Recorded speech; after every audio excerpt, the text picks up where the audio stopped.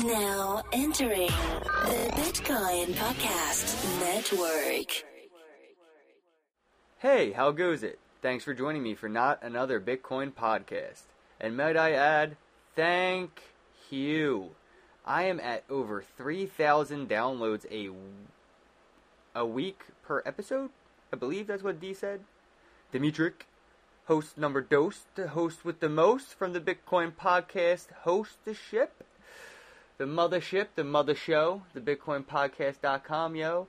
But yeah, D told me I got about 3,000 downloads per episode a week. That's pretty gangster, and I owe it all to you, the audience, the listeners, the viewers, the tuner-inners, the people who are sharing, commenting. So the BitcoinPodcast.com, where the website is hosted, I do have my own podcast. You can go in there and leave comments about this podcast episode. You can comment and I can reply and we can talk about the episode together. We can get interactive, as it were. So if you'd like to head on over to the BitcoinPodcast.com, click on the podcast tab down there at the bottom. You'll see Not Another Bitcoin Podcast with Ken Bozak. That's me, if you didn't know.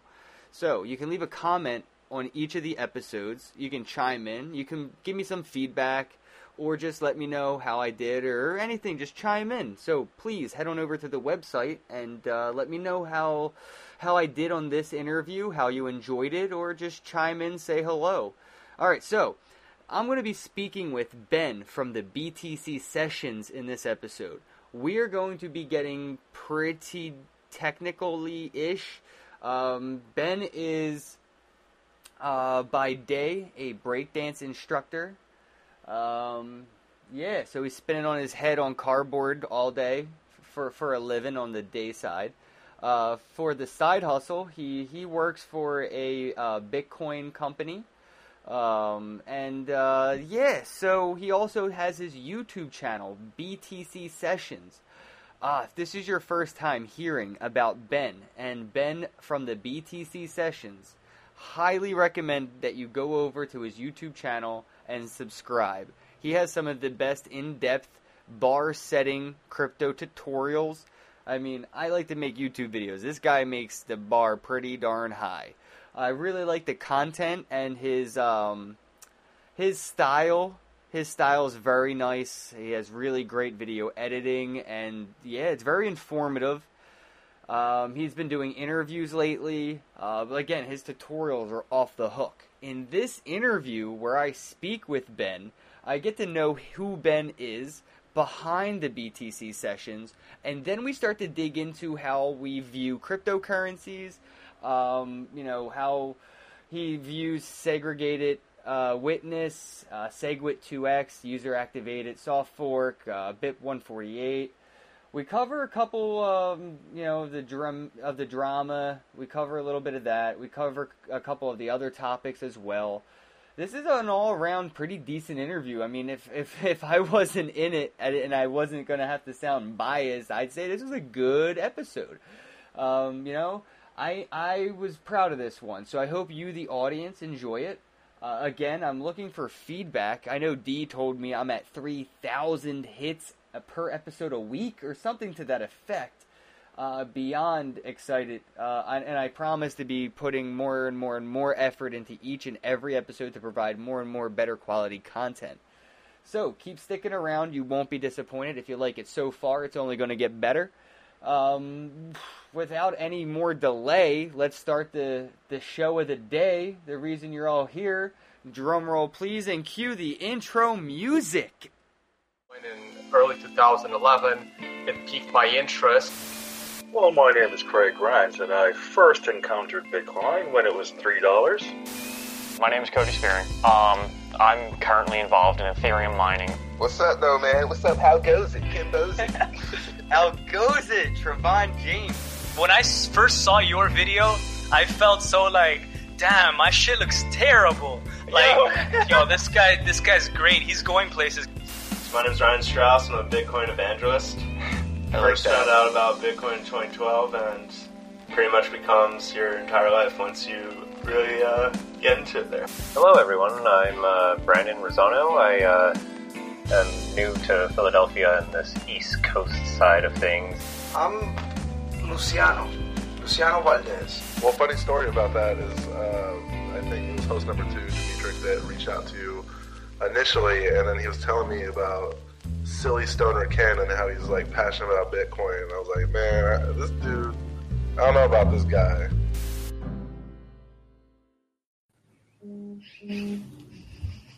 Hey, how goes it? Ken Bozak from thebitcoinpodcast.com, here to talk about Bitcoin and Bitcoin accessories. Thank you for joining me for Not Another Bitcoin interview on Not Another Bitcoin podcast. Today, I'll be joined by Ben from the BTC Sessions. Ben, why don't you go ahead and introduce yourself, let everybody know how you got into crypto, your origin story, as it were, and what you do now in the industry. Awesome, Ken. Thank you so much for having me. I'm really happy to be here. My name is Ben. I run a YouTube channel called the BTC Sessions. I guess I'll get into where I started first, and then I'll segue into what the channel is and all that good stuff. I got interested in Bitcoin I started hearing about it in 2013 a little bit, and I didn't really pay too much attention to it until late 2013 when it had that big pop and hit, $1,100, $1,200. And at that point, I figured it was time to start doing some reading and some researching. I found on udemy.com, or I'm not sure how to say it, but UDEMY, udemy.com, I found a course called How I Learned to Stop Worrying and Love Crypto. And I went through all of that material. There's a whole bunch of videos, 30 to 45-minute videos explaining how Bitcoin works and all the technology behind it. So I spent hours and hours eating up all that content, and then I got into Andreas videos and stuff from there and did as much reading as I possibly could. And at that point, I kind of started to dabble and actually buy a little bit. And it's been a whirlwind since then. I just kind of fell down the rabbit hole. I started at first just buying a little bit, but as I got more into it, I wanted to try experimenting with apps and technologies and stuff being built around Bitcoin. And so at one point there was a company that they're not around anymore, but they were called broker.com. And they actually paid me to try and live on Bitcoin for a month using their service. So I did that in late 2014, which was awesome. So they basically paid my bills for a month, which, I mean, that's incredible. So I did that. And then I got so enthralled with everything happening in the Bitcoin community that, in early to, I guess mid 2016, I just decided, what the hell, I'm going to make a channel. Because I thought that there was a bit of a need for some fun, easy to consume content, just teaching people the basics of how things work. How do I get a wallet? How do I buy Bitcoin? How do I spend it? How do I secure it? But I wanted it to be accessible. I didn't want it to be really, really dry. I wanted people to look and actually have a fun time watching the video while also learning how to use the stuff. So I started that just over a year ago now. And I'm loving it. I make one video every week, and I've met incredible people. I've got amazing people following along and asking questions and partaking in everything that I do. And I feel really lucky to have this much support. So people like you having me on is always a blast. I love talking to you. That's what I enjoy the most, is talking to my crypto friends. I'll touch on some of that, what you said about your channel and the quality of the content. You did nail it. Your content is very entertaining and very informative. Do you have any background in production or video editing? Like, how did you get your videos to be such high quality? What's the process for you? It's funny that you say that, because when I look at my own videos, I'm critiquing. I guess everybody's their own worst critic, but I'm always looking at them going, oh, I did that and the sound's off and but I guess most of it was just trial and error, really. I kind of started practicing when early on when I was traveling, with my girlfriend turned fiance turned wife. But we would travel together, and it started with just GoPro videos, and I wanted to have more than just stock footage of us traveling. So I started splicing them with music and everything, and I got my start doing that. And then once I started this channel, I don't know, like I just kind of thought that it might be interesting to have that location based feel. Like, I remember watching, it was weird. So I watched, there's a guy named David Seaman, and he does some videos, and I remember watching some of his stuff because sometimes I'd find some of the stuff he'd say interesting, but I'd get a little bored because it was like him a lot of the time on his couch just talking. But then he did a video where he was walking, and he was actively walking somewhere, and I was like, why is this one so much more interesting? And I figured it out. It's because he was somewhere else. And even just the change in background made me want to watch the whole thing.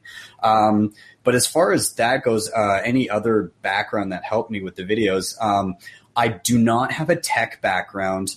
I actually, up until, even this year, my main job is I teach little kids how to break dance and pop and lock and all that stuff.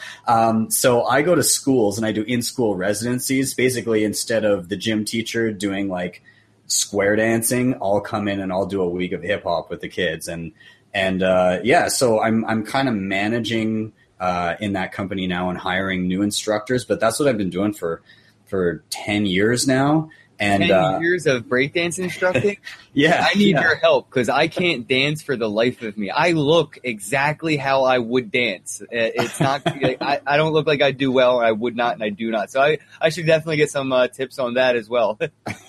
Yeah, I was pretty awful when I started too. Again, it was all trial and error, and I did have some good teachers, so I was lucky with that. But, I don't know. I because I grew up in that performance background, I think that's where a lot of the influence for making videos entertaining came from. And then I also watch other YouTubers like Casey Neistat. I love that guy, and I think he's incredible. And at the same time, I watch a lot of Andrea's videos, and the way that he can break things down is pretty incredible. So I kind of wanted to make, the best of both worlds and try and slap them together. So that's where I ended up, and that's where I am right now.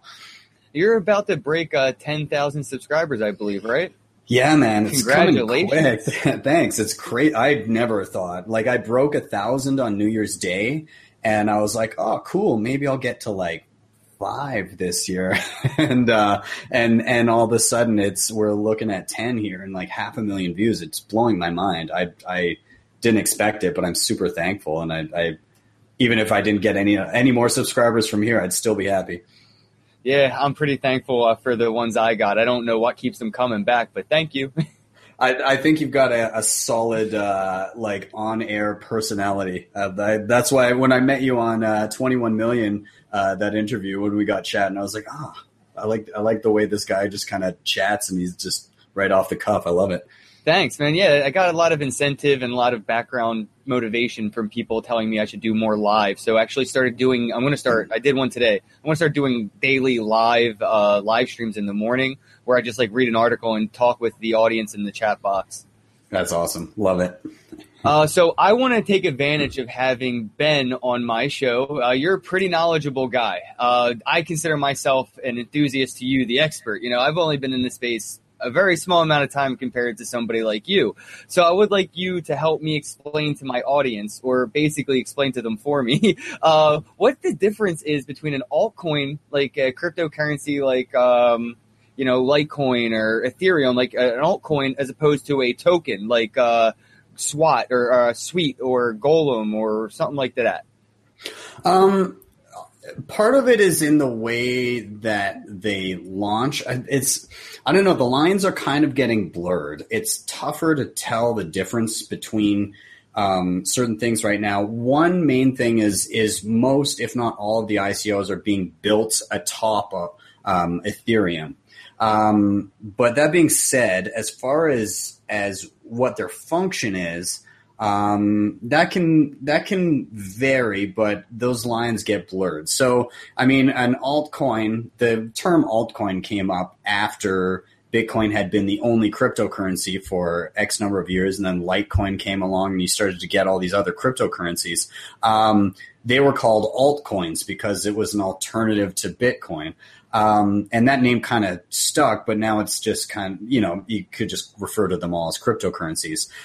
So, most cryptocurrencies take what Bitcoin did and make tweaks or changes to the underlying rules that govern them. So Litecoin is the most similar to Bitcoin in that it's almost exactly the same, except for instead of having a hard cap of 21 million coins, you've got 84 million. And instead of transactions being added to the blockchain every 10 minutes, it's every 2.5 minutes. So there's some basic changes to Litecoin. But it's basically Bitcoin. Whereas you get into stuff like Ethereum, and Ethereum is a totally different coding language. It's built for a different purpose. It's built for smart contracts. So there's a lot of variation in these different projects. But when you get into ICOs, ICOs are interesting. So an ICO is a way for a company or a project to crowdfund in a decentralized fashion for their project. Now, there is some confusion about what you're buying when you buy into an ICO. So when you buy into an ICO, you are buying a token that may or may not be used in the project that is launching it. So I've talked with you about this before, like when you've been on my show, but I'll just kind of reiterate a couple examples. So let's say something like there's a project called Game Credits, and the idea is that they want to monetize in-game assets. So let's play you say you love playing World of Warcraft, and you work for hours and hours and hours and hours, and you obtain some special item in the game, and you realize that has monetary value to somebody, and you want to be able to trade it and sell it on an open market. So you can use these game credits or these tokens to monetize that and freely trade your in-game assets. So that's an example of an ICO where if you buy into it, then potentially that token that you're buying into, there's going to be demand for it because it needs to be used to exchange these assets in the game. Whereas you could look at something like Kick Messenger is launching an ICO, or I don't know, I don't think they have yet. But anyways, so they're launching an ICO. Kick Messenger is just a free messenger person to person. It's been free. Lots of people use it. Great. They're launching an ICO. So if you buy that token, you have to ask yourself, okay, well, why is the token there? What's it for? Is there demand for it? Like if the value of Kick Messenger, the company, goes up tenfold, that doesn't mean that their token is going to go up tenfold. It depends how many people want to use it and how scarce it is. So it's not correlated with the value of the company. And I think some people can get confused about that. And don't get me wrong, I'm not shitting on ICOs, but people should be aware that something like 97, 98% of businesses fail. And those are businesses that usually have a pretty solid business plan and like capital. And whereas ICOs, a lot of these are white papers with talking points that have no product or anything behind them yet. So it's not to say that some of them can't succeed, but odds are they're going to have a lower success rate than most new businesses. So you've got to take that into consideration when buying into them. And if you're buying into an ICO, you're either trying to flip it quick or you really, really believe in that project. Yeah, that's actually what I did. I believed in that project. You were just giving an example with the game credits and mobile Go tokens. I think that's an interesting token. I think that their roadmap for the token on their cryptocurrencies platform and how that merges is really interesting. So I'm excited to see how that works. So with ICOs, did you see that Mark Cuban has just said he's interested in an ICO called Unicorn? I'm not exactly sure what Unicorn does. I'm pretty sure that they are an online sports gambling token. The extent to which I heard about this was Cuban saying that Bitcoin was in a bubble, and then I think that at least briefly affected the price.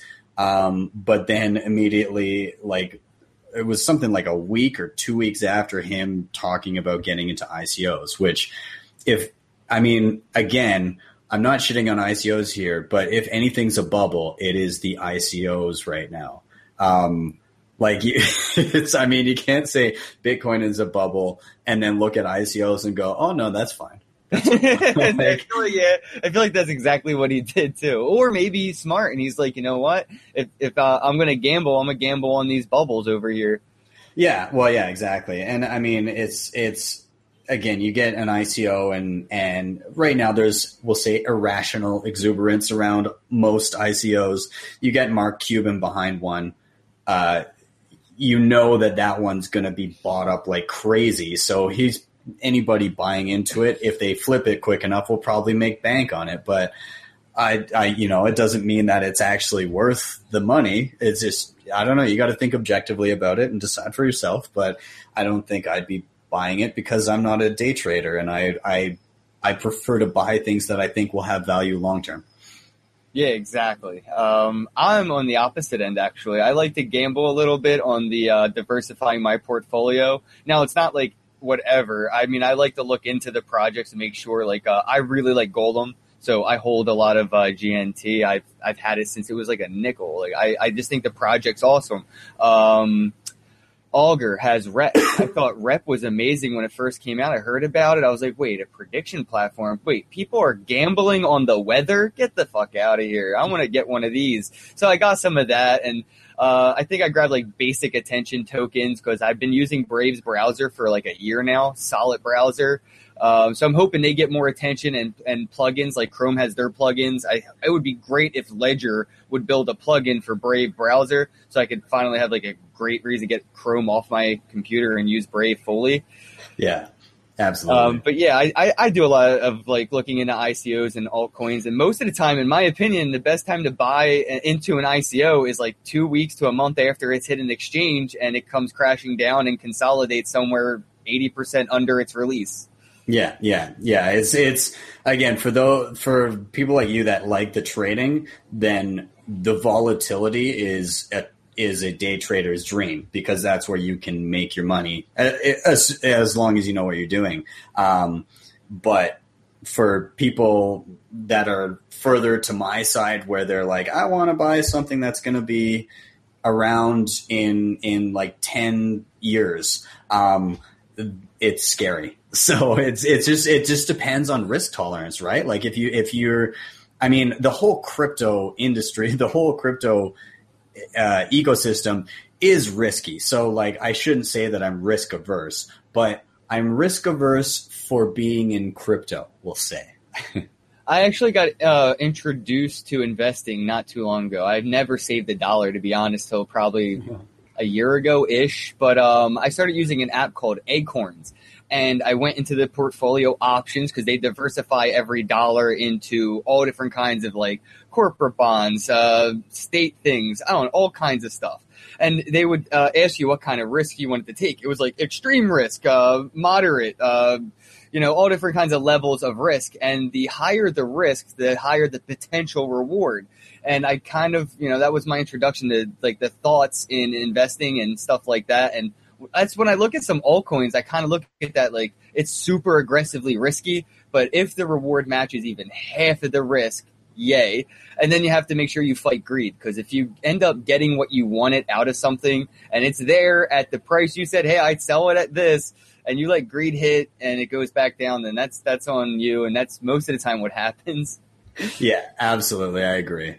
To touch more on ICOs, not to beat a dead horse in the conversation, but where do you see regulation coming in, if any? I have my own personal take. I kind of explained that this morning, but where do you see, if any, ICO regulation in crypto? There's no way the SEC is going to leave this alone. If anybody watching that doesn't know, the Securities and Exchange Commission in the United States, they love to regulate shit, and they will. But they're not quick with it. They take their time, they build cases, and then, a few years after the fact, then all of a sudden subpoena, boom. So that's not to say that they'll be able to come after everybody. and that's not to say that I approve of that. Like, I think that realistically, people should do their due diligence and look into what they're investing in. And if you lose your money, then that's partially on you. Like, yes, if somebody's running a Ponzi scheme, then that's terrible. But also you have to be conscious of where you're putting your money. But that being said, the SEC, they're not just going to sit there and essentially let what is under United States law, illegal securities just be issued at will. So I think they're probably already working on it.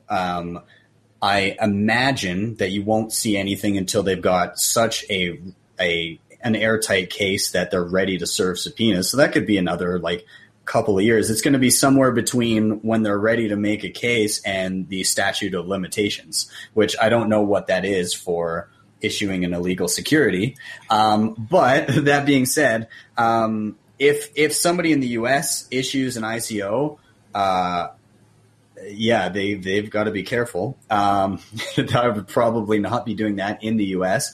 The other thing to worry about is if you're outside of the U.S. and you issue an ICO and the SEC in the future considers it to be an illegal security, if you've sold knowingly to U.S. residents, then the SEC will still come after you. So that's another thing. 10X, they recently launched an ICO, and they were not allowed. Their lawyers advised them not to sell their ICO to anybody inside the United States. So that's got to tell you something about what could be down the pipeline for ICOs in the U.S. or being sold to people in the U.S. in the future. So something to watch out for. I think there is regulation coming, but ICOs will continue to exist. They'll just have to be offered out of other countries. For me, regulation in ICOs seems sort of like putting do not eat labels on rat poison. It's kind of like a waste of space on the package. It's self-explanatory in a sense. I feel like we need financial Darwinism in ICOs, where all these people with a lot of money and not a lot of brains keep throwing their money into these ICOs. When those people that are pretty damn rich lose enough money, everybody will learn from their mistakes, and Darwinism kicks in and people stop eating rat poison out of the bottle, and we don't need to put the label on there anymore. So that's how I see regulation. It's going to be maybe self-governed by the extent of a just catastrophic bubble pop. Everybody's going to lose money. Everyone's going to learn from this. And, but like you said, it could just, one day a law could be put in place, and who knows how long you have till you fall into that window. And when I first got into Bitcoin, people warned me about buying and holding cryptocurrencies and publicly, saying, hey, I bought Bitcoin, and using places like Coinbase because they track it. Well, what if the government makes Bitcoin illegal one day? And that is a weird concern I have, especially with the ICOs. And I've bought a couple ICOs or invested in them. I have the tokens. It's a really weird thing that in this first world country to think my government could just pass a law one day to screw me, but that's possible. Yeah. But I mean, the nice thing is, as an investor in one of these, if you were to put your money in, you're not at fault as an investor. It's the promoters of ICOs that, they'd bring the hammer down on. So, people are allowed to talk about them. People are allowed to invest in them. But if you're pumping an ICO and you're gaining from it, you're one of the people that launched it or whatever, then it could be a legal gray area down the road. So yeah, that's where people are going to have to watch out. But I mean, realistically, if ICOs are illegal all of a sudden, then all of a sudden there's going to be a mass panic. And you're right. It's going to be self-governing at some point, whether it's a bunch of fraud happens and people lose money that way, or there's regulation and everybody panics. I prefer to see self-regulation because I think people are just so used to having, Big Brother telling them that they're not allowed to invest in this because it might be shady, that they've they don't have that sense of self-preservation. It's like when a parent bubble wraps the house and the kid isn't used to falling and scraping his knee, then all of a sudden that kid's an idiot when he gets out into the real world and is that much more likely to get hurt. So I think it's the same with investing. If you've got somebody constantly telling you what you can and cannot invest in, you're not going to learn what's actually good to invest in. Exactly. Let's see. I had another topic I wanted to touch on. The last time we spoke, I was on your show for your weekly Ask You About Q&As, your weekly Q&A. Segwit 2X versus user-activated software 148. So could you do me a favor? Dude, everything happened so fast. Could you please explain Segwit 2X? Because the articles I read the day it was announced that it had favorability across the miners and Bitcoin companies like BTCC. There's so many. Big blockchain. Purse, dude, I could go on. There was like 10 different companies that are good with Segwit 2X, but then you told me it wasn't as great as the articles I read made it sound like. So could you please explain to me and my audience what exactly is Segwit 2X as opposed to the user-activated software 148? Okay, so this is going to get kind of thick into the weeds here, but I will explain it to the best of my ability. Okay, so most of the contention for the last couple of years has been over how to scale Bitcoin. Some people are saying that the best option is to just do a change to the core rules that govern Bitcoin and change the capacity of how many transactions can go through every 10 minutes by changing what's called the block size. Okay. So that was one of the basic arguments. While other people were saying, well, if you do that, then it leads to bloat in the blockchain. So meaning that, you're going to have a longer time downloading and a harder time storing it, but more so with bandwidth. If you open up the size of the block, too large, then anybody that's living in an area where you don't have as much bandwidth, that means you won't be able to keep up with the transactions and be able to actually verify whether or not a transaction is happening, because you won't be up to date with the blockchain, and you never will be if you don't have that bandwidth and you can't download and upload transactions fast enough. So that was the argument against raising the block size too much. And the proposed solution on the other side of the aisle was something called segregated witness, which this was not made to actually increase capacity. It was just a nice side effect of what it was doing. It was fixing something called transaction malleability. And that just means whenever you make a transaction, there's a little identification number on it, and that can be changed after the fact. It doesn't affect how much money you're sending, who you're sending it to. It doesn't cancel the transaction, nothing like that, but you can change the identifier. And with that bug in Bitcoin, it makes it impossible to build secondary layers that can speed up transactions and allow for more transactions. So what segregated witness did was, let's say this is the amount of space you have visually represented to fit in all your transactions, okay? So half of this, we'll say, is taken up by the actual transactions themselves, how much space they're taking up. The other half is used up for people essentially using their private keys and signing off saying, yes, this is me, I signed this transaction. So a huge chunk of the block of the space you have for transactions is used up by signatures. So what happened in segregated witness is they took the signatures, they put them outside of this space that the blockchain is looking for. They put them outside and still attached it, but then that freed up at least twice the space for more transactions. So you're allowing for around double the transactions, and in some case 3 to 4 times as many, just by doing this little trick where you take the signatures that are taking up space, just put them outside and connect them, essentially is what it is. So it was just a kind of a fancy engineering trick that allowed for double the transactions or more without actually having to increase that number on the actual rules. And the reason that this was favorable to some is because it was backwards compatible. If you were a miner per se, and everybody upgraded to segregated witness and started doing this, you wouldn't necessarily have to accept SegWit blocks. You could still accept people that weren't using segregated witness and just sending regular transactions. You could accept those. That's no big deal. You would just ignore ones that are doing SegWit, and it would be fine. If you were to change the block size, though, then essentially everybody has to upgrade all at once.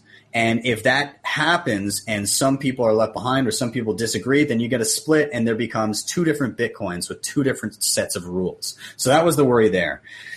So fast forward now, SegWit has been ready and had mass support as it was announced. But then as soon as it was launched and ready to go, all of a sudden that support wasn't there anymore.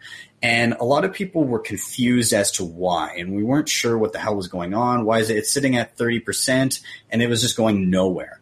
And so people have gotten pretty upset about that because everybody's expecting it just to be active, and there was a given, and that was going to happen.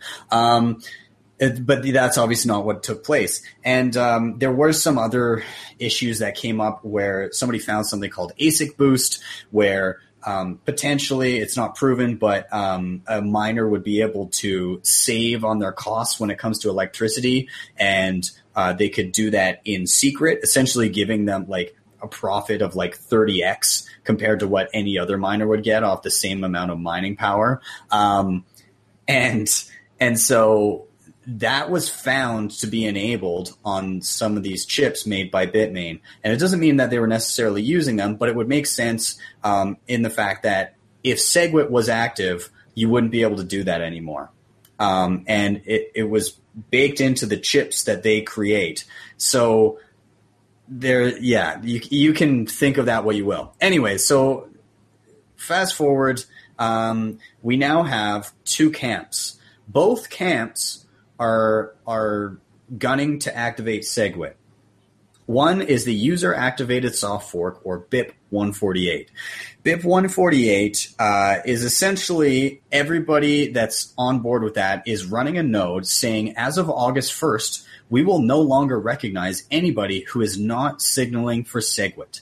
So if you put together a block, you're a miner, and you throw together a block or a transaction or anything, a block of transactions, and you're not saying that you're ready for SegWit, then anybody running a node or anybody who's mining, signaling 148 will ignore your block, which initially that won't matter. But if BIP 148 gains more than 51% of the network hash power at any point, then any blocks before that were not signaling for SegWit essentially didn't happen, which means any transactions that were not signaling for SegWit are just gone. They didn't exist. And that means that the entire blockchain gets reorganized to redo that. So essentially, Andreas Antonopoulos has a good analogy of this.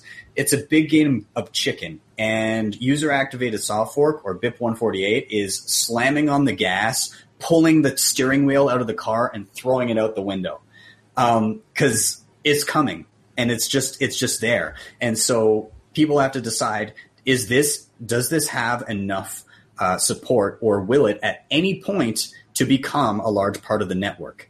If it does, then either you're okay with there being a split in Bitcoin, or you're going to signal BIP 148. If you signal for SegWit, then any transactions that you put through, you're safe because you've been signaling it all along. But if you do not signal, and at some point BIP 148 gets enough hashing power, then some of your transactions are not going to exist anymore.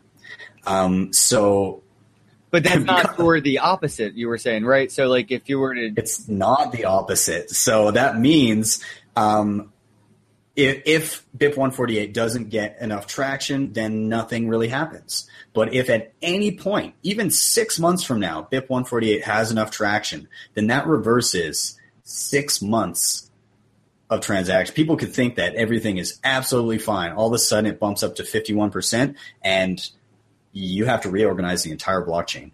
And that's crazy. So it's scary, but as soon as we started to see a lot of support, or even any support for BIP 148, we had Barry Silbert. If anybody's unfamiliar, Barry Silbert has a group called Digital Currency Group. He does a lot of investing into Bitcoin companies and crypto companies. Anyways, he went around and he rallied everybody up and said, okay, here's what we're going to do. We're going to compromise. We're going to activate SegWit before August 1st. And then with that, down the line, I think they've now set it for 3 months. Before it was 6 months. Down the line, as soon as SegWit is active, it will push through a 2 megabyte hard fork 3 months after the fact. Okay? So that was the compromise that everybody that I'm looking at it right now. Today, nearly 90% of blocks mined signaled support for SegWit 2x. So that's 90% of mining hashing power signaling, not yet actually running code, but signaling that they support this. So what they essentially have to do if they don't want to risk any reorganization of the blockchain is get SegWit in before August 1st. Because even if they don't achieve that and it activates a few days later, there's still a risk that those few days of transactions, if they weren't signaling SegWit, might flip and get reorganized. So the question now lies in, okay, is SegWit 2x actually going to happen? If so, is everybody going to continue to run that same code, or are they going to move back to Bitcoin Core, which is kind of the main implementation right now? Are people firing the core developers? There's a lot of uncertainty right now. And I know a lot of people watching that don't keep up on this have probably totally glazed over because it's a lot of information. But honestly, I think August 1st is going to come and go. And within maybe a week or two, everything will be fine. It's the buildup. It's the fact that it's right here, right now. And after the fact, whatever happens, Bitcoin will still be here. If there's two, sit around and wait for a year, because look at Ethereum a year after their split. And, eventually it'll be pretty evident what Bitcoin is and where it's going. And I guess we'll see. Like for me, it's not like I'm selling my Bitcoin. I'm watching. I'm very interested. I'm happy that user-activated soft fork has kicked everybody in the ass so much that we're seeing actual movement around this, because it's been exhausting, man. A couple of years of listening to this shit. I'm just so ready for it to be done. Yeah, this is actually one of the most exciting and probably the best times for Bitcoin's evolution. It's getting SegWit. It's working on scaling solutions and everything that comes with SegWit, the Lightning Network and everything else. Like, this is exciting. This isn't doom. This isn't gloom. This is excitement. This is a time where you're going to see a tadpole grow legs and start walking around a little bit. Like, this is the evolution of crypto. And this isn't the last time we're going to have something like this. The next thing you know, we're going to be at the 2 megabyte hard fork, and we're going to be talking about how's this going to go. Exactly. And the people don't realize, okay, you have just joined in with a decentralized system that has no government, zero governance. A lot of people say from the opposite side of the fence that are in support of large blocks don't like Bitcoin Core because they think that it's a centralized entity controlling things. But I mean, Bitcoin Core consists of hundreds of developers that all independently put in, submit Bitcoin improvement protocols on their own accord, and it's largely volunteer based. And I mean, okay, let's say that something happens where, SegWit 2x goes and there's some different developers working on it and people start putting in BIPs there. And like, this is what we've signed up for. And I think it's fucking incredible. Like, you look at this and this chaos, it's going to work itself out, and you can see it starting to. And this is how decentralized works. It has to get to a fever pitch when it's anything even somewhat contentious. The second it gets to a fever pitch, people start really thinking, okay, how the hell are we going to do this? And look at how many proposals we've had. We've had emergent consensus. We've had segregated witness. We have SegWit 2X. We have extension blocks. We have all these different things just coming out of the woodworks. People going, what about this? And the amount of innovation just being thrown out there because people are panicking, trying to get shit done is amazing. And people see chaos. I think it's beautiful. I think right, like a volcano erupting. It looks like chaos, but once the dust settles, we have a better foundation. Yeah, it's exciting, and I can get worked up watching my Twitter feed of people. Some of the top computer scientists on the planet, bitching each other out on Twitter. But I mean, everybody's got skin in the game, and they're passionate about it, and I think that's a great thing. And you look at things like Linux, and any open source projects, they've all gone through this same thing. So it's just that this time there's money, and so there's a little bit more passion around it. It's going to be a hell of a month. I can't wait for August 1st to come and go, just because part of it is just curiosity, but I am exhausted. It's reminding me of the election in the US. I don't know how you guys do that. Your election cycle is like 2 years. I would lose the Canadian election last in 2015 was like 2 months, I think, 2.5 months. And I was exhausted by the end of it. I don't know how you guys do it, but I guess I do because I've been in this Bitcoin thing for a couple of years now, and holy hell. It's entertainment at best. And I like to look at the whole election thing like a very weird version of like a civil war, where like everybody gets to duke it out for 2 years and get all that like pent up stress out. And then next thing you know, we have like 4 years of quiet, and then, whoa, sorry.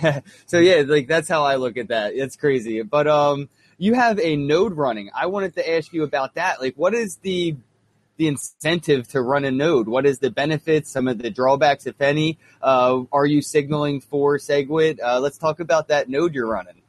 Okay, so I bought a node actually. So I'm not super tech savvy. Like, I could probably learn how to do it myself, but I'm also like pretty damn busy. So I wanted like a quick fix. I guess I do have a project to do with that node, and I'll explain that in a sec. But anyway, so I ordered a node from a company called Bitseed. Their website is bitseed.org. And so they send ready to go Bitcoin nodes to you, and it's literally plug in and go. I made a video on it. If you go to my channel, BTC Sessions, you can find running a Bitcoin node. And it just kind of shows what I had to do. Is pretty much you pull it out of the box, you plug it into the back of your router, plug it into the wall, and then there's you can access it. You go online and you can access the node and make any adjustments that you need to. So what is a Bitcoin node? So I'm not mining for Bitcoin. I'm not getting paid Bitcoin for this. Running a node is very much I guess you could call it like a community service. I guess you could say it's for hardcore Bitcoiners that maybe want to stay in the direction of the network of what they support. So like right now we have Bitcoin Core, we have Bitcoin Unlimited.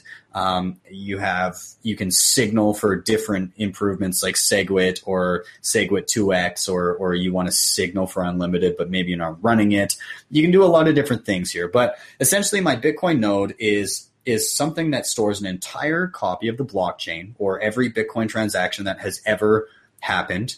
And when transactions go through, they'll bounce off my node and they'll update and basically relay transactions to miners and so on and so forth. Basically, it helps communicate the state of the network to everybody else that's running a node. So I did this as a personal interest and kind of like a hobby. I figured I may as well check it out. I'm passionate about Bitcoin. I am currently running the latest, not the latest, I think 0.14.1, which is not the latest upgrade to Core. I think it's the second last one. But anyways, I'm running Bitcoin Core, and that's because anything past, I think, 13.0 is signaling SegWit. So I am running a SegWit node. I am not currently signaling for BIP 148, and part of that is because I don't know how to yet. But that is my project. That's my, because I think that BIP 148 is good in the way that it gets people to, or hopefully activate SegWit. It's pushing for that. So that's my next project, and I think I've got to get a wired keyboard to plug into the back and plug it into my second monitor here so that I can make some changes. But I need to learn how to actually do that, and I think you can download binaries and play around with it. This is all stuff that I have no idea how the hell to do it. So I'm going to have to go online, and I think there have been some good resources so far of how to do that. So that's next on the docket for me. Your passion for cryptocurrency got you into coding. That's going to be so cool.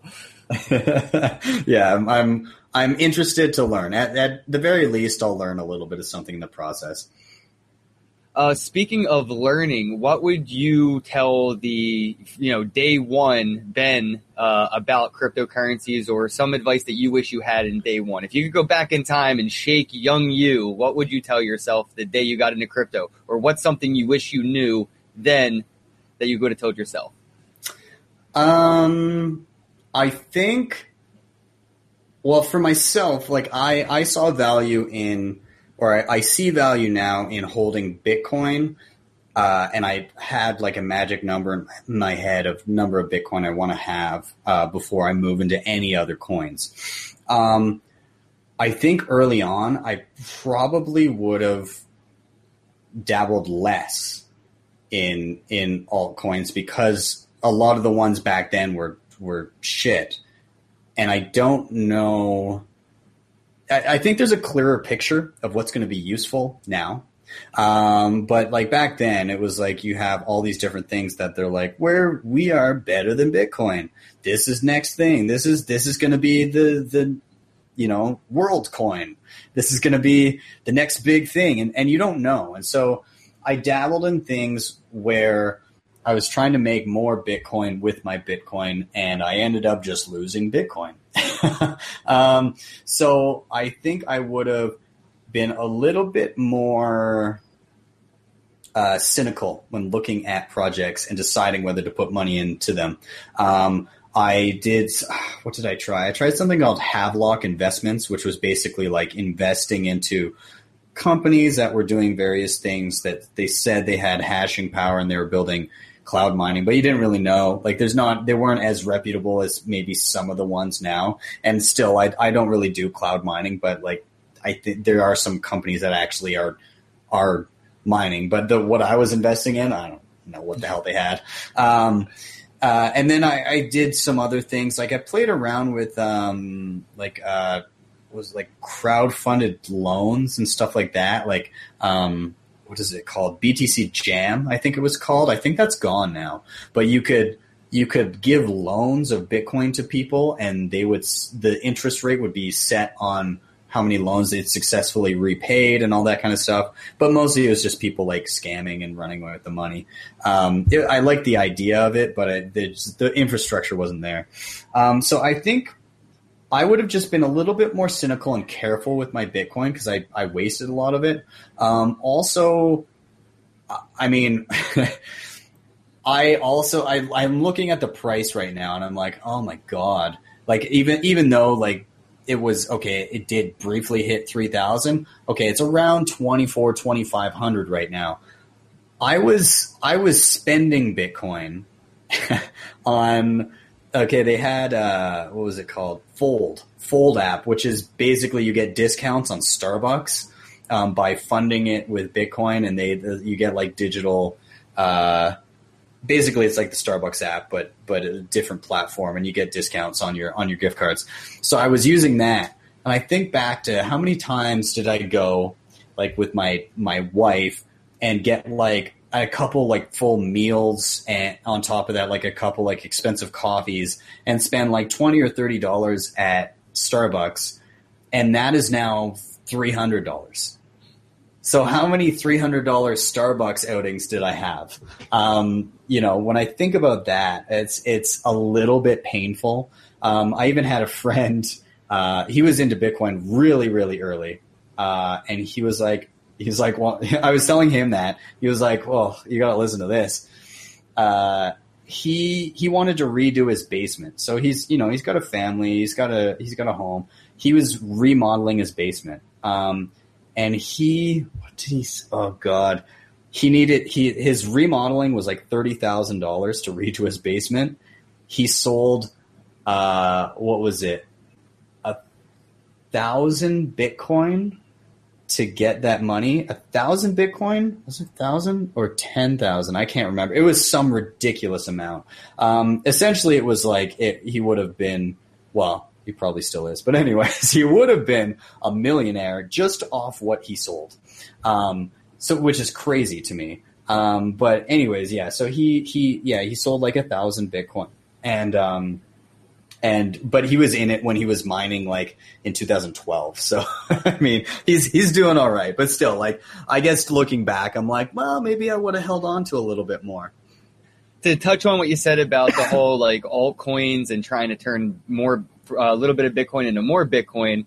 I've started to notice that if you're in this long enough, you'll see that altcoins come and go, and that top 20 on CoinMarketCap or the top 10 move. They change, and coins go from the top 10 or top 20 to the bottom 100 really quick, and there's always a new one in the top 20 that somebody's going to say, hey, but it's in the top 20, and it was in the top 10 last week. It could go back. Like, that is so exactly like what you're saying. And to what was I going to say? Crap. I wanted to touch on that, like, to make sure that everybody knew, like, these altcoins come and go. But yeah, I had a couple questions in the chat box. Brian McLaughlin wanted to know, what do you think of the newest Craig Wright and Juan Hugh speeches? Okay, so I haven't heard the whole Craig Wright speech. Yes. But oh man, I fucking hate that guy. Like, okay, so I don't know how many people have seen the interview that he did with, was it GQ? I think it was GQ. Anyways, he sat down and he was talking. This was after he came out and said that I am Satoshi and I'm going to prove it. So he sat down with somebody at GQ, but they brought along a cryptographer with them to like check his work. And the cryptographer was basically like, well, but that doesn't actually prove like that you're him, like you haven't really. And then he just goes like off swearing on some tangent, basically, oh, I'm not going to fucking do this again. If you don't like it, piss off. And he's just screaming and yelling. It's just, okay. So like in my mind, he's clearly not Satoshi. Cause you could easily prove it. If you're a Satoshi, you could just prove it, unless you've lost every single private key that you had from the beginning. But okay. Then he's also said I'm going to do this once. I'm going to be on camera once. I will never be on camera again.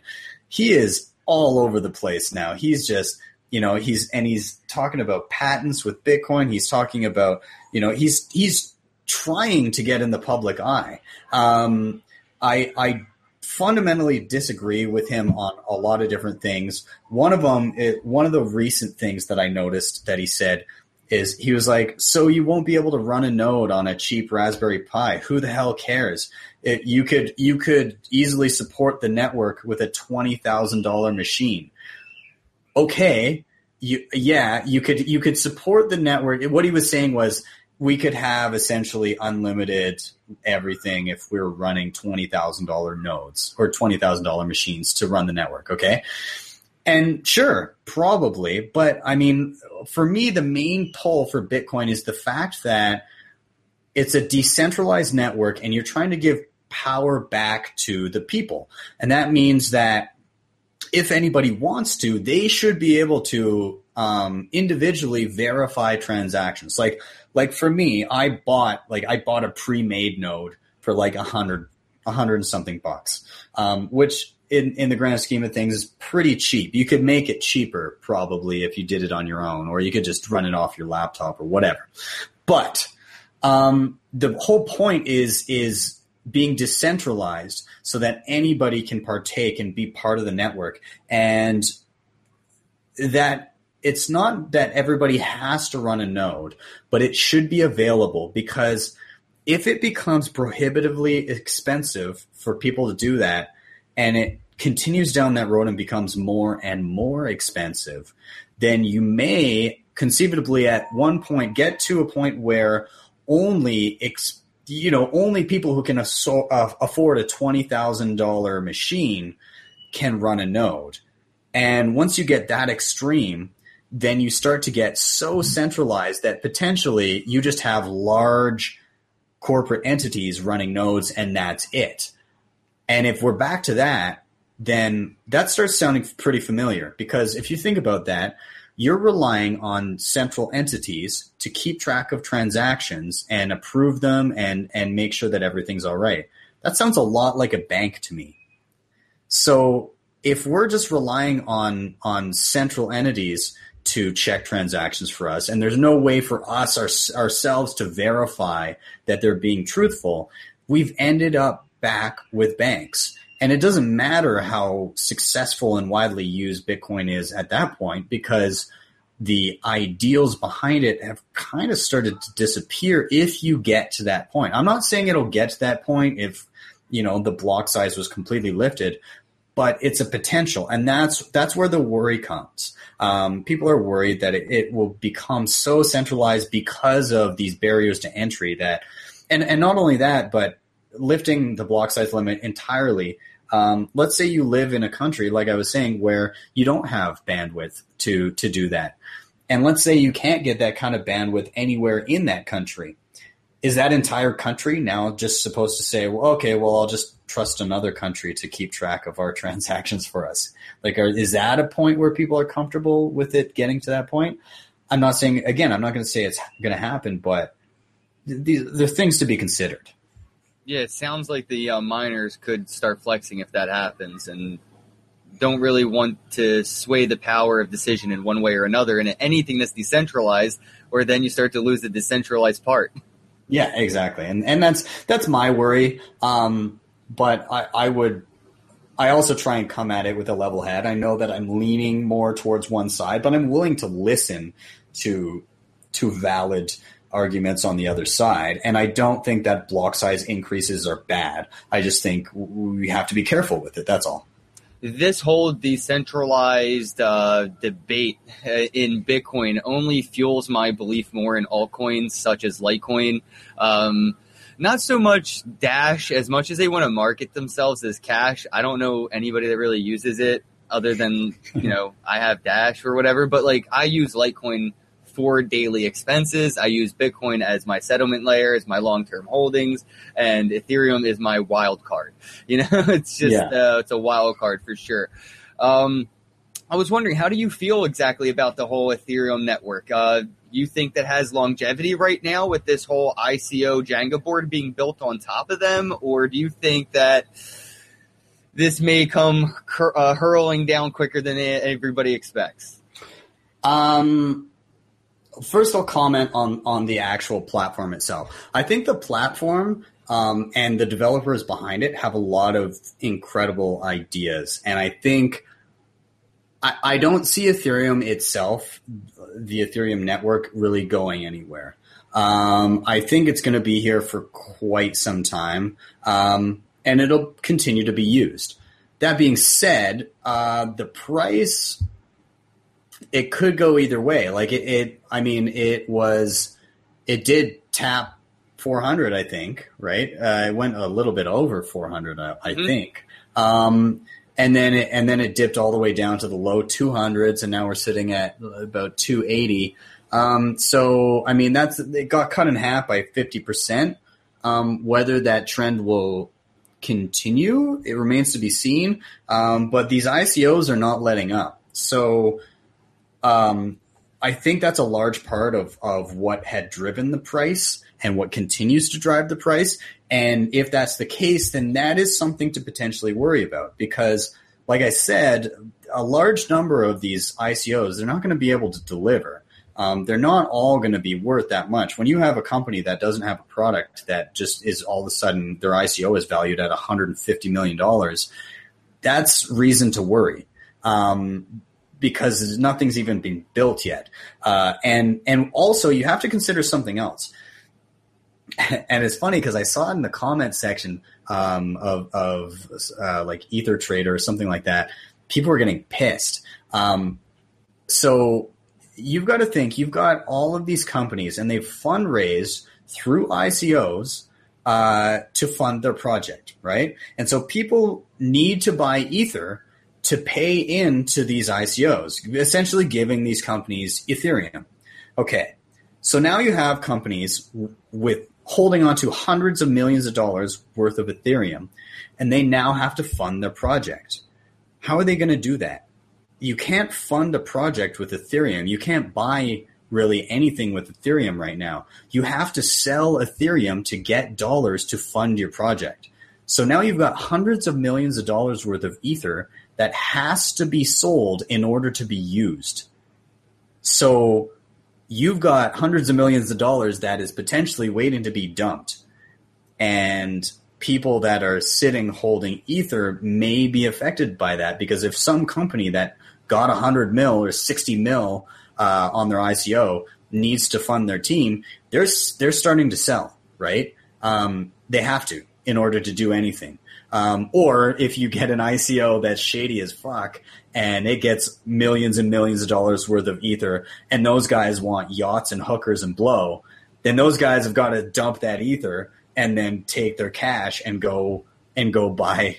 And they have every right to do that. You're not entitled to any stake in any company when you invest in an ICO. You have no rights to anything, and they have almost no obligations as anybody to you, the investor, to the investee. They could literally just go buy yachts, walk away, and what are you going to do legally? What are your legal repercussions? Yeah, exactly. You have the tokens that you bought. If they're worth anything, great. But if not, then that's what you paid for. So what do you do, right? The point is, there's a lot of Ether out there that has to be now cashed in and spent. And that should be at least a little bit worrying. That being said, the idea of being able to crowdfund a company with no rules or borders is incredible. That alone is an incredible utility. And I think that will continue to exist. But I think the community, like you were saying, is going to start to self-police and start to pay more attention to where they put their money. In the meantime, you may see Ethereum go down in value at some point when that realization comes around. That being said, it could pump like 10x because a million more ICOs launch before that. So we'll see. Going through the comments over here, a couple questions. Let me see if I can pick one. What are your 3 altcoins? Do you have any diversification in your portfolio? You majority Bitcoin? Yeah. So what are your top 3 altcoins and why? Okay. I'm going to name more than 3. I'm going to name a few and just talk about why I think that they're promising. And I'm looking at CoinCap.io right now. I'm just kind of scrolling quickly through the top ones so obviously Bitcoin, that's kind of where I got my start. And that's where, currently that's where all of my money is. I dumped my alts, when Ethereum was around 350, I dumped everything. So, that's not saying I won't go back in, but I kind of got a little bit sketchy. And this is why I shouldn't be a day trader, because I do shit like this. And this time, sure, I lucked out because it dropped further, but it could have just as easily gone the other way, right? So it started to. Yeah. So, I mean, I should probably just buy and hold whatever and I think that will be my tactic moving forward. But anyways, okay, Ethereum, I think there's value there. I may go a little bit back into that because it like I said, it could continue to go up. But if I do, then I think I should probably just hold on to it and never sell, just sit on it. Ripple. Fundamentally, I hate Ripple because it's a back end for the banks for them to save money. That being said, it'll probably be around for a while because banks want to save money. So there you go. Litecoin, I like it because I think it's an excellent test bed for improvements that could be added to Bitcoin. Case in point, we talked about BIP 148 earlier. That's pretty much how Litecoin got SegWit. BIP 148 was gaining a lot of steam, and last minute, all the miners were like, shit, and they activated SegWit on their own. So that's, I think, a little bit what we're seeing with BIP 148 and SegWit 2x. SegWit 2x, with that much hashing power, if they actually go through with it, then they're going to activate SegWit. And it'll still be a matter of who wants to go along with the hard fork. So anyways, it's cool to see that Litecoin did it a certain way, and I think Bitcoin learned from that, and that's why you're seeing this play out in Bitcoin as well. Ethereum Classic, I like that it has – actually, fundamentally, I like Ethereum Classic more than I like Ethereum, but everybody is coding for Ethereum. Or I shouldn't say everybody, but a lot of people are coding for Ethereum. Ethereum Classic, I like the idea that they didn't just fold and roll back what happened with the DAO hack. I like that they just said, well, the code was the code, and we said that was the law, so that sucks, but we're not going to change it. I like that. It was supposed to be immutable, and now Ethereum is kind of not immutable because of that. Ethereum Classic kind of still is. And also I like that they're looking at the idea of remaining on proof of work instead of going to proof of stake. And I like the idea that they're putting in a hard cap of 210 million coins. That's great. Well, assuming that everybody goes along with those changes, but I like those developments. Dash, I don't know. I look at it. I'm with you. I think it's the marketing. It's Amanda. She's so cute. It makes me want to buy Dash. It's just, they got it. It's perfect marketing. Yeah. They are good at the marketing. Charlie Sherm gets that prepaid master card for Dash. I'll be more heavy on Dash. If I can use it like cash, it's cash. But you can't just call something cash and make it cash. I have to be able to use it. Yeah, and that's the thing. Like the thing with Bitcoin, the fees are a little high, although they've come down a lot lately. But there's so much infrastructure built around Bitcoin right now that I can use it a lot of places now that weren't available even a couple years ago. And I think it'll get to that point with alts as well. Dash is appealing right now because transaction fees are low, but that's not to say that they won't run into the same scaling problems as Bitcoin and every other blockchain, right? So, we'll see. I don't know. I know that it had some shady beginnings. I know people shit on it for having that built-in marketing, but that might also be kind of a good idea. As far as them getting traction, who knows? I like Monero, and I'm super happy to see Monero in the top 10.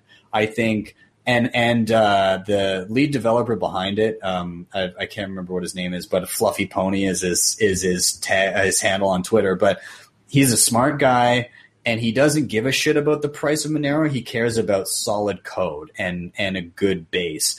And I think that's why you're seeing this kind of slow but steady rise in value with Monero, because it's a solid platform.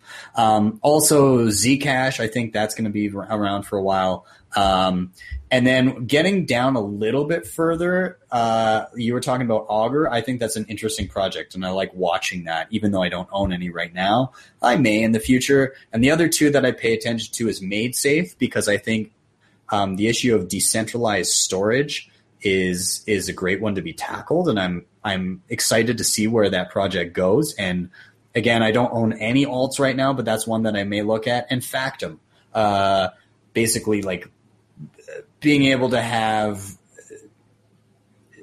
how do I even put that? Factom, I just like the project. It's a way of having like provable truth on the internet. I can't really describe it very well, but anyways, I like that project, and I need to look more into it.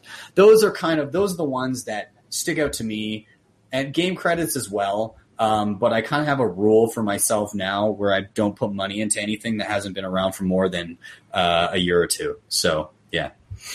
You only left out a couple that I think are worth mentioning. Golem, GNT for one, World Computational Power. If you don't understand what that means, just watch the show Silicon Valley on HBO, because Pied Piper is basically Golem by the end of the newest season. It's really interesting to see that happen, because I'm sitting here, I'm looking at Golem. I really like the idea of the blockchain, the project. I'm like, yo, this is pretty smart. Like, if you have leftover computer resources, you can just loan that to somebody who needs to use it. That's genius, because there's companies that have giant servers that do this and charge a lot.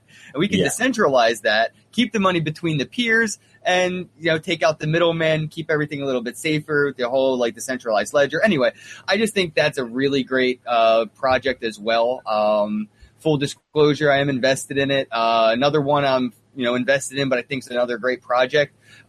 Basic attention tokens from Brave. The idea of topping up your browser with some, value that they sprinkle on the ads to get them to go away. So when you're loading a website, say Facebook, you don't have that last thing you just searched for on Amazon. Like, you had those cool sunglasses show up. I think you're like, stop reading my mind.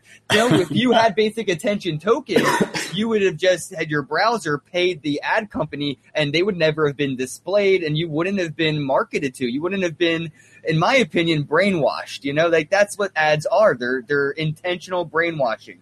I don't like, paying for Hulu because Hulu has ads. I don't want to pay for cable. Cable has ads. Anything with ads, I feel like they should pay me for watching the ads, because now I want to go out and spend money on shit I wouldn't even care about if it wasn't for the ads. So I'm really into basic attention tokens as like a principle of how I want to interact with the internet. I don't mind paying for premium interaction. I don't mind paying for peace of mind knowing that I'm not going to go onto a network, a social network, and be bombarded with things that I may have been interested in and now are being manipulated to be phrased exactly how my brain needs it to be phrased to feel guilty enough to not buy it, to buy it. It's insane. So I like that project a lot. And I do own a couple. Somebody sent me some. So I have a few Swarm City tokens, Sweet, SWT, but I love their project as well. They're a decentralized commerce platform, sort of like Uber meets, it's like everything almost. Imagine if you need to have your website made, or if you just need a ride somewhere. What if you need your cell phone repaired? You could, use a hashtag, get me on their platform, pay me through their token. It's decentralizing, local commerce. So those are some of the other altcoins that I think are interesting and may not be here 10 years from now, but hopefully they're here for a few years and inspire that thing that will be around for 10 years. Yeah, absolutely. Is there anything you wanted to talk about before we go? We have a lot of live viewers right now. I figure if there's anything you wanted to touch on, anything you wanted to talk about that we may have not, got yet. Let's see. I don't know. I'm happy that the Craig Wright thing got brought up. The Twitter was just on fire yesterday with people that were either happy or super angry about it. So I'm glad that somebody brought that up. Shout out to Brian McLaughlin. That was my boy from New York. Yeah. And then I'm just peeking in. I'm peeking in the comments here too. Just taking a look here, just to see if anybody was. My viewers tend to have side conversations, which are really awesome, but distracting when I'm trying to go through for questions. One of the questions I wanted to ask you, though, is how do you personally use crypto? Is it just something you want to buy and hold and save? Is it something that you use for money purposes? Is there any particular reason that you use crypto, or is it just something that you think would gain you value over time? And so I use it as a store of value for Bitcoin. I use it as a store of value. I use it as a little bit of speculation when I'm not in Bitcoin. But the other thing that I use it for is saving money on travel. And what I mean is if I'm going out of country and I'm going to the US or the UK or somewhere in Europe, I can – and actually – I'll bring up this in a minute. But anyways, so I can travel and I can convert Canadian dollars, or rather Bitcoin, which I get paid in Bitcoin through one of the companies that I work for. I can convert that directly into the currency of the place that I'm visiting. So what I have is I have a Bitcoin Visa card. Lately I've been using Wirex is the company that I use, and they've been pretty good. They have a companion app that goes with the card that they send you. You pay to get the card. It's a regular looking Visa card. But on the app, you can see how much money is loaded onto it. It's a prepaid Visa.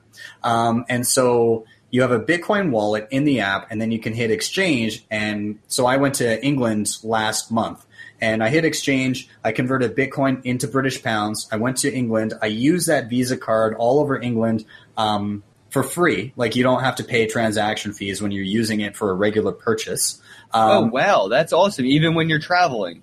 Yeah. So that card, because it's technically in British pounds, because I've converted Bitcoin to the local currency. So I use that all over. And then when I'm done, if I still have British pounds left, I convert it back to Bitcoin. The only fees I paid during that were the network transaction fees. So by comparison, let's say I converted 1,000 Canadian dollars worth of Bitcoin into British pounds. If I did that through my bank, it would have cost me $30. If I did it through a kiosk in the mall, it would have cost me $60.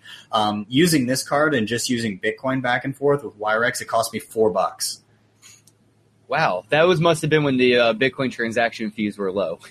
Yeah, well, they were $2 each, but yeah, like, it was still. I mean, even at $5 each, I still would have been saving $20 over what I would have been. So, and transaction fees have gone down now. Like, yeah, I know. I saw that post by Charlie. Yeah, so you're starting to get sub $1, like, 50-cent transaction fees going through, no problem. Which brings up another interesting topic of were all those, was that transaction bloat actually users, or was it somebody trying to drive a point? So, That's true. Fees, I don't want to drag this out. If you have to go, let me know. I'm really enjoying the conversation. I think we have over 40 viewers, so I feel like the audience is enjoying it. What is your take on fees? Because one of the things when I first got into Bitcoin, I was told that you could send money anywhere in the world for free. It's free. It's free. It's free. Everybody, I swear to God, every video I watched, every article, everything I read kept using the word free. And then the first thing I found out when I did my Bitcoin transaction was it ain't free. So, like, what is your take on, cryptocurrency transaction fees? Why do they exist? What purpose do they serve? And why do we consider it free? Okay, so the free thing was true at the time when people started pumping that idea. And I was on that train too. Like, I didn't really know at first how that was driven. And at that point it was fractions of a penny to send a transaction, and that was all good. But also at the same time, Bitcoin wasn't worth nearly as much as it is now. So, I mean, the current problem is there's a limited number of transactions per second. And once you reach that limit, people that want to get their transaction through first, they'll bid up, they'll add extra fees to incentivize miners to take their transactions first. Okay, so that's the basic idea behind it. Now, with the limit and with the excessive number of transactions that have been going through the Bitcoin network lately, you started to see people bidding up transactions higher and higher. So whereas you wouldn't go buy a cup of coffee and spend a few bucks on a transaction fee, because then you're basically paying twice as much, paying a few dollars or $5 to go send $1 million across the globe is still pretty damn attractive. So people didn't think twice about dropping a $5 transaction fee for those kinds of things. Now, it's unfortunate that transaction fees have gone up, and that can be alleviated with things like SegWit, with things like bigger blocks, with things like the Lightning Network. So there are ways around this, and they are coming. But I think that people made a lot of early promises without letting the network actually tackle those issues first. there will come a day where you can send transactions for next to nothing. And you still can with a lot of these altcoins because they don't have the transaction volume. But even on Ethereum, now that it's starting to be so widely used and the market cap is getting pretty close to that of Bitcoin, their transaction fees are going up as well. And so it's just a thing that every blockchain is going to have to deal with. And it'll be interesting to see what happens with Litecoin in regards to this, because they have SegWit now. They'll probably be the first to get something like Lightning on top of them, at least to test it. For sure. And so it'll be interesting to see. The thing with Litecoin is there's not enough usage to really gauge fees because the blocks haven't been full, right? So, and they have a block every 2.5 minutes anyways. So it's kind of tough to judge. So really, the only way we're gonna know is if and when Bitcoin does this. But I mean, every blockchain is gonna run into this. They're gonna have to figure out how to scale and do it in some way. So yeah, I don't know. It is what it is.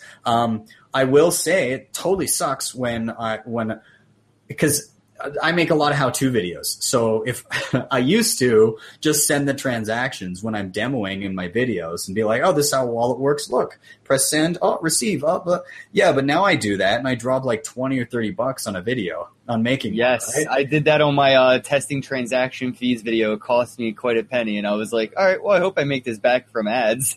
Yeah, and that's the thing. Like I can't now a lot of time in demos and the other shitty thing is when you're showing a new user and you're saying, okay, this is how it works.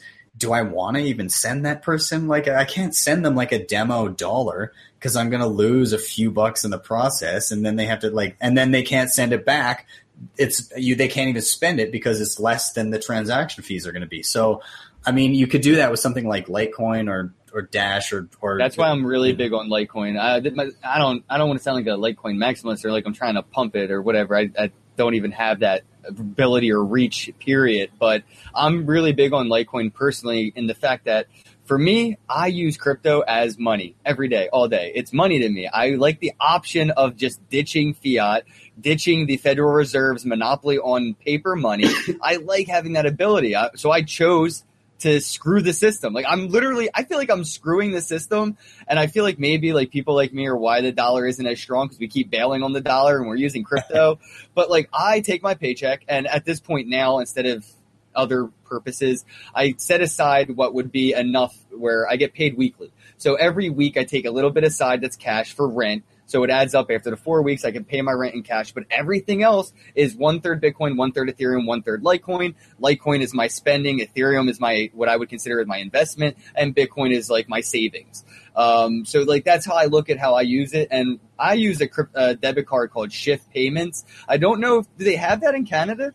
They don't yet, and I would 30-something countries, and they don't have. I think Shift Payments is in like no, that's Coinbase. Sorry, Coinbase is in like 30-something countries, and that's what I use my Shift Payments card for. And that's where I can choose out of whichever cryptocurrency I want: Bitcoin, Ethereum, Litecoin, whatever cryptocurrency is doing the best performance within the time I bought it and want to spend it. I can choose between which currency I use to buy breakfast, lunch, or dinner. It's like that is awesome.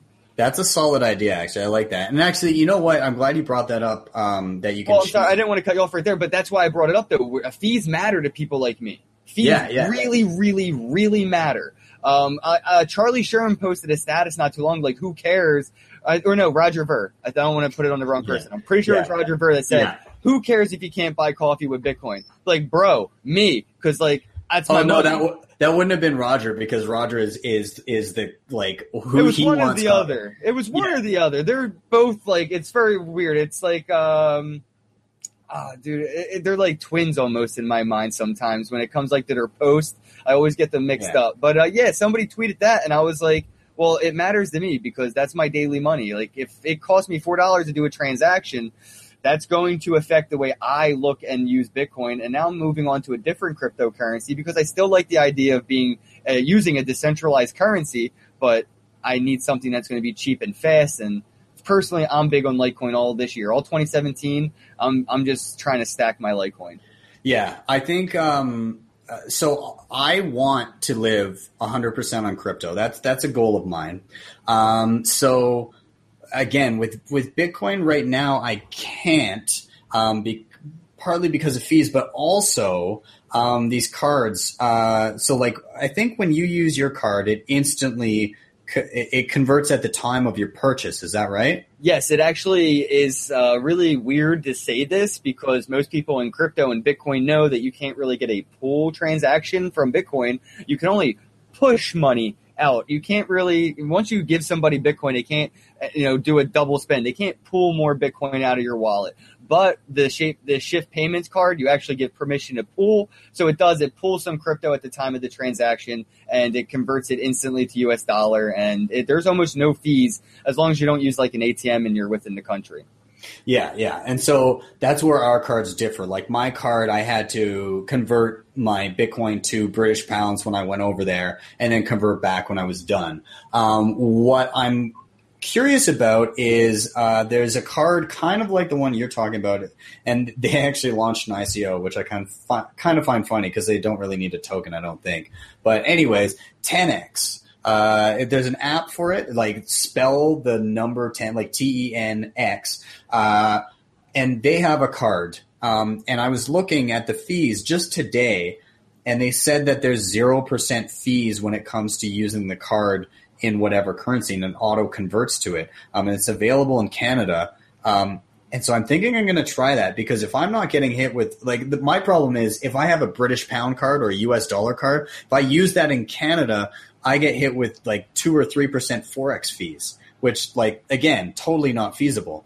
But this 10X card, it's looking like they don't have those fees. Like you pay for the card if you use an ATM or whatever, yeah, you get dinged. But like it auto converts, and there's multiple currencies available on it. So I could have Bitcoin and Litecoin and Ethereum and like a few others, and I could choose just like you do and use whatever currency I want. So I'm going to look more into that because if that's possible, then I may be just living on crypto soon. I actually found a debit card that works with pretty much any crypto. I can't remember the name offhand, but I was in the Swarm City Slack or the group chat on Twitter, and I sent them the link because I was reading the article. It uses almost every coin, even the Swarm City tokens. So I was telling them, hey, maybe the drivers could use this crypto debit card. There's going to be a lot of debit cards out there for crypto soon. I mean, they're just going to start popping up, and they're going to get better and better because the free market. They're going to be incentivized to be better than the last guy. So somebody may have a year or two established, and that gives them a lot of street cred, but that also incentivizes the next card company that comes out to do what this one's doing, the zero fees and all the great customer support and all these bells and whistles. So I'm excited for more and more of the cards that come out, especially like something for Dash and I really want to get my hands on a WireX card, although I just don't like the idea of selling my Bitcoin. Like I have a BitPay Visa. Actually, yeah, it's somewhere back here. And I had to sell my Bitcoin to hold it as cash on the card. And then this card actually has some fees hidden in it. Like if you don't use it over a certain amount of time, there's a fee involved. And there's fees involved for not topping up as regularly as I think every 90 days you should add money to the card. Weird stuff like that. So I'm hopeful for the future cards, and that's what's going to aid adoption, and adoption is going to aid the price going up. And the inflationary currencies that we're involved in are going to go up in value as more people adopt and start using it and holding it. That's just basic math. Yeah, absolutely. I just like the idea that there's more choice. And like you said, with more and more cards coming out too, that I think these lower fees that we're starting to see, or 0% fees, which I think is the case, that's just a symptom of competition. So I can't wait to see more of that. The one thing I want is I want to be able to take my phone, have the app, and tap my phone to pay. That's what I've been waiting for. And it did exist briefly with an app called ShakePay, but I didn't get to use it, and they deactivated it. And I think it has something to do with there's a patent on tap, and I think it's held by MasterCard, which is super shitty because they don't like crypto. So MasterCard, come on, guys, get your shit together. Wow. Tap and Pay is actually weird. Every store that had Tap and Pay pretty much planned it out. Like, they moved it in, had all the tap and pay, like Walmart, Wawa. So many of the stores around me had it, and none of them have it anymore. So, Really? yeah, it's weird. And I work for a small business where we were approached by hey, you should do tap and pay, the same people we use for our point of sales now. And it turns out if you want to use tap and pay as a business, typically as a business, when your customer pays you via a Visa card or a MasterCard, for an American Express is a little bit more, but the average is like 3%. So the business pays the credit card company 3% of the transaction the customer gave you. Well, that goes up to almost 7% through tap and pay. So that terminal is going to cost the business double the fees on each transaction. And I'm pretty sure that's why companies like Walmart and Wawa got away from that. I'm sure that they have some special percentages, but they probably were paying more per transaction, and they make thousands of dollars a day. So those fees were just, I visually watched it come in and get moved right out of the stores I go to. I don't know if tap and pay has a future. I'm more on, have you seen Amazon's store, that weird storefront that's like super futuristic? You just walk in and you walk out. Yeah, that's great. That's awesome. It's I think stuff like that is pretty much the future. That being said, though, it's funny because in the States, you're saying there's not a lot of tap and pay. Tap and pay is everywhere here. Like, if I go to a store and they don't have tap, I'm like, oh, like it's only been around like for, I guess, 2 years here, but like everywhere has it. Like, I can't, like, if I walk in and I have to like put the chip in and put in my number, I'm like, oh, guys. Because I don't get to use tap and pay, but my brain just went that route. If I could link my Bitcoin debit card, like my Shapeshift Visa card. I could link that to my Apple Pay, and I could do tap and pay with Bitcoin through my Shift Payments card. Yeah. I want to do that now. Now I have to find a place that accepts tap and pay so I can do that. Come to Canada. They're everywhere. I'm coming to Canada for breakdancing lessons first, and we can talk crypto after I know how to pop, lock, and drop it, because I am desperately in need of that. That's awesome. I avoid music like the plague, dude. Yeah, I guess we could wrap it up, man. I don't know what else we could touch on. I really want to say thank you. Let everybody know where they could find you, where you produce your content. Are you on Steam, at YouTube, Twitter? Let them know. Yeah, sure. First off, thanks for having me. I had an absolute blast. I'm super glad that we get to do this back and forth thing a few times now, and I'm sure we'll do it more in the future. People can find me if you go to YouTube and you search BTC Sessions. In fact, in my little, where is it? Here, I have my URL for YouTube, but yeah, BTC Sessions on YouTube. You should be able to find me pretty quick. Also, I'm trying to get more people following me on Twitter because that's where I'm most active. So at BTC Benny is where you'll find me. And it's right now it's like a kind of like a cartoony picture of my face is my avatar. So you should be able to find me there. Steemit, I'm on there, but honestly, I need to spend some more time learning the ropes, because right now I get like zero traction on there. But I think part of it is because I'm not active, and I think you probably have to be relatively active to actually get some traction. So, yeah, I'm looking at doing more of that, and I think actually the plan is I'd like to do. So I'm doing a lot of like Bitcoin stuff right now, but I kind of want to do. I'm going to do more like a vlog style channel as well. Like me and my wife are going to do it. Cause we got a kid on the way, and I like being creative, and I like creating content with her as well. So I think that's in the cards. And I think with that, I'm going to kind of push that for Steemit because I love crypto, but I mean, Steemit isn't exclusively for crypto type content, right? So, I thought it might be kind of cool to launch that on Steemit and use that as a platform to kind of pump it up. So I don't know, we'll see. But yeah, Steemit is on the radar for me, and I'm going to spend some more time learning the ropes there. But anyways, BTC Benny on Twitter and BTC Sessions on YouTube. What was your Steemit handle, by the way? Oh, God. Hold on. I'll tell you. Well, I could always link it in the description box. I'll make sure I have something for the viewers to go ahead and go through. I got it. It's just Ben Perrin 117. So BenPerrin 117. That's me. Now I gotta ask, what's 117 mean? Dude, it was just my lucky number for the longest time, and now I just see it everywhere. So that's just it's my thing.